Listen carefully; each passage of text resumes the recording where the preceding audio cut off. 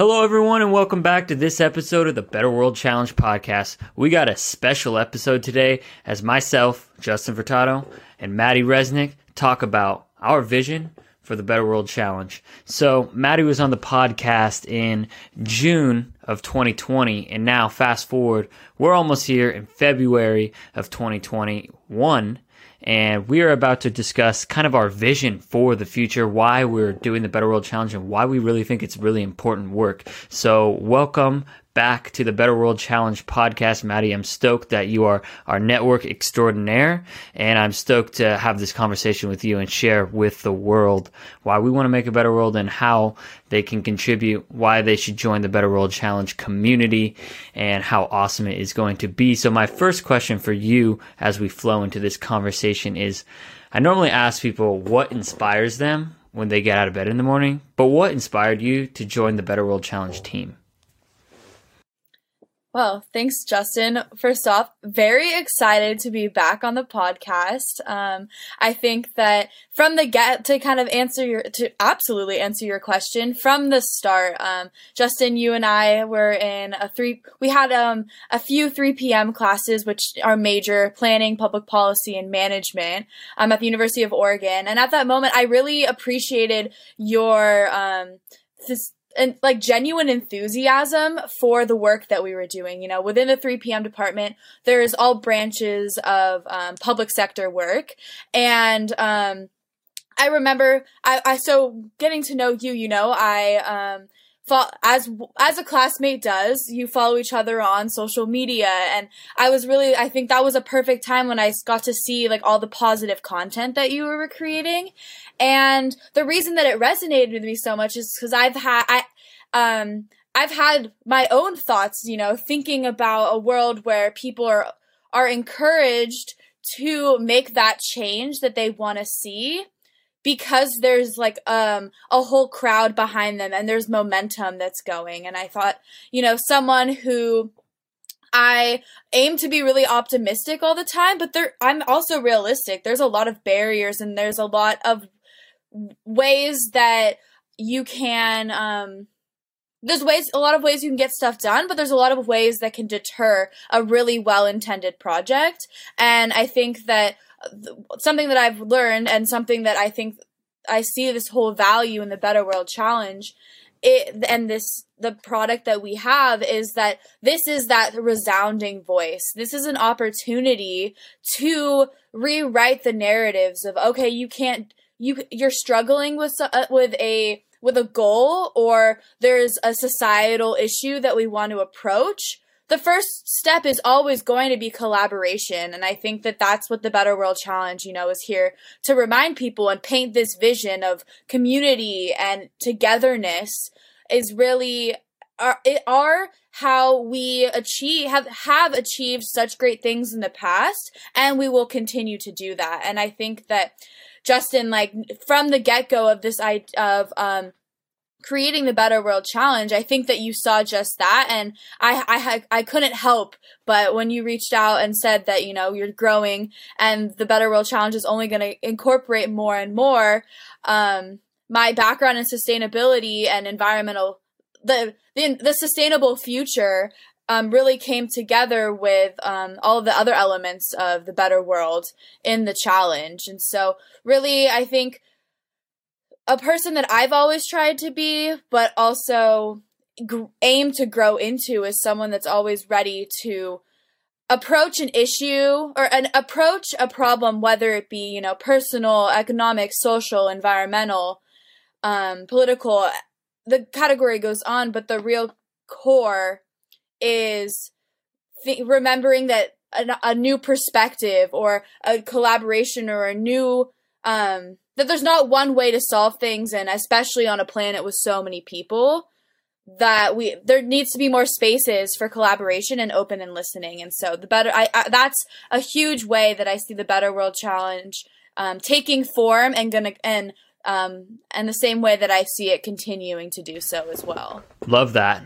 Collaboration over competition, especially when we're looking at trying to solve some of these deep-rooted social issues that people for thousands and maybe not thousands, but hundreds of years have really been trying to solve. And so that's one thing, is like, I'm really trying to listen, but the Better World Challenge is going to be a space where people can come together and share different ideas and network and get inspired and empowered from one another. It's awesome. Like, going to these network meetings, like, I really appreciate Maddie. For context, y'all, has really been working hard for our network and putting it together, and we just have some great conversations, and I've got some really great feedback. I'm sure Maddie has as well, about, having these are difficult conversations. These are difficult times that we're living in. We're very divided politically.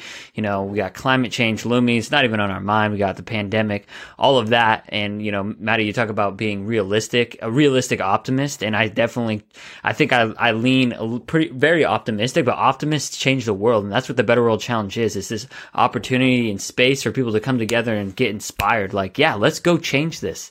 And, I think there's this energy that, Gen Z really has, and I really want to capitalize on that, because there's so many amazing people doing great things. Like, I've been spending so much time on Clubhouse, and I'm realizing that there are so many incredible human beings out there that want to change the world. Like, why not collaborate with one another? Like, the Better World Challenge isn't going to be the only organization working to strive for a better world. There are so many other organizations, and we're here to highlight that. We're here to add our part into our media, and, with our better world twist. And so that's kind of one of the reasons I really feel grounded in what we do, is I see this as an opportunity to impact millions of lives, to inspire millions of people to give back to their community. Right, because I think it's a key, a few thought nuggets, if you will. Think about how many people in your inner circle, your social circle, whether it be immediate or relative, within a few layers around you, that are working and they're passionate about something, and they see there's an end benefit to these goals that they're pursuing. And it's like that realization of the power that we all have, that it's really untapped, in the sense of, Justin, you and I hadn't really known about each other's passions, and so we started talking about, these ideas of the better world. And I think that is a very key piece of why the Better World Challenge is something we're all used to, but we need more than ever. The structure that we come in and facilitating these conversations, because, especially you were saying we were talking about Gen Z, and think about it. Something I think about all the time, and is the fact that we've grown up constantly plugged in with the ability to talk to each other nonstop. There's and when we're not actively talking to each other, there's an intermediate thing called social media that's always there to interact with, and always something to create these conversations. But I think something that I have, I really consider how that affects me as a human being, because the cave people didn't have social media. So it's like, how has the social dynamics changed? And I think that we all talk about technology's huge potential to connect us, but I've never seen a uniting of us. I mean, and I'm 22 years old, but I think that now is the time for using these technologies to unite us and to build off. And why I even believe in the Better World Challenge even further is we've seen how it's been able to flourish and take shape, whether it's physical or over Zoom during the quarantine. Like, COVID has really put that pressure on all organizations, and the Better World Challenge has been able to continue to fight to stay in this space. We have Zoom meetings where people are still resilient. And that's why I think Zoom is so great, because it really is making us challenged, or the meaning of just interacting with each other. I think for so long, I think that, for so long we haven't really wanted to access these amazing tools that we have at our fingertips to create communities. And so maybe it was coronavirus that opened our, the silver lining, because there's a lot of things that are very unfortunate, but it is opening this space for togetherness, and eventually we can see our togetherness through campaigns like the Better World Challenge. 100%. It's all about coming together and uniting, just like you said, especially in a world where it really seems like we're so divided, but then you end up going and having conversations. Like there are people in our Better World Network, our small Better World Network, with different political ideologies than one another. And I think that's incredible. And I think there's an opportunity that we live in echo chambers, right? We live on our algorithm feeds.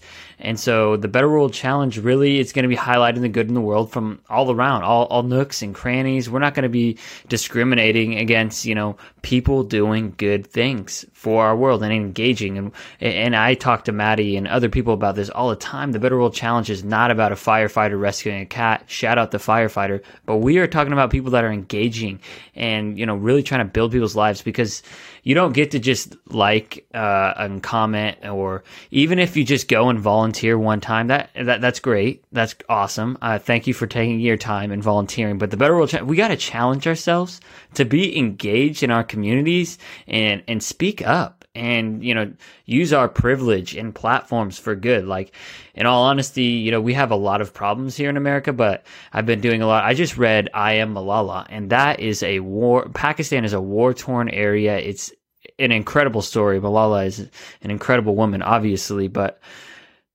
my point is we got a lot of work to do, and we got a lot of amazing people, so let's get it done. Right.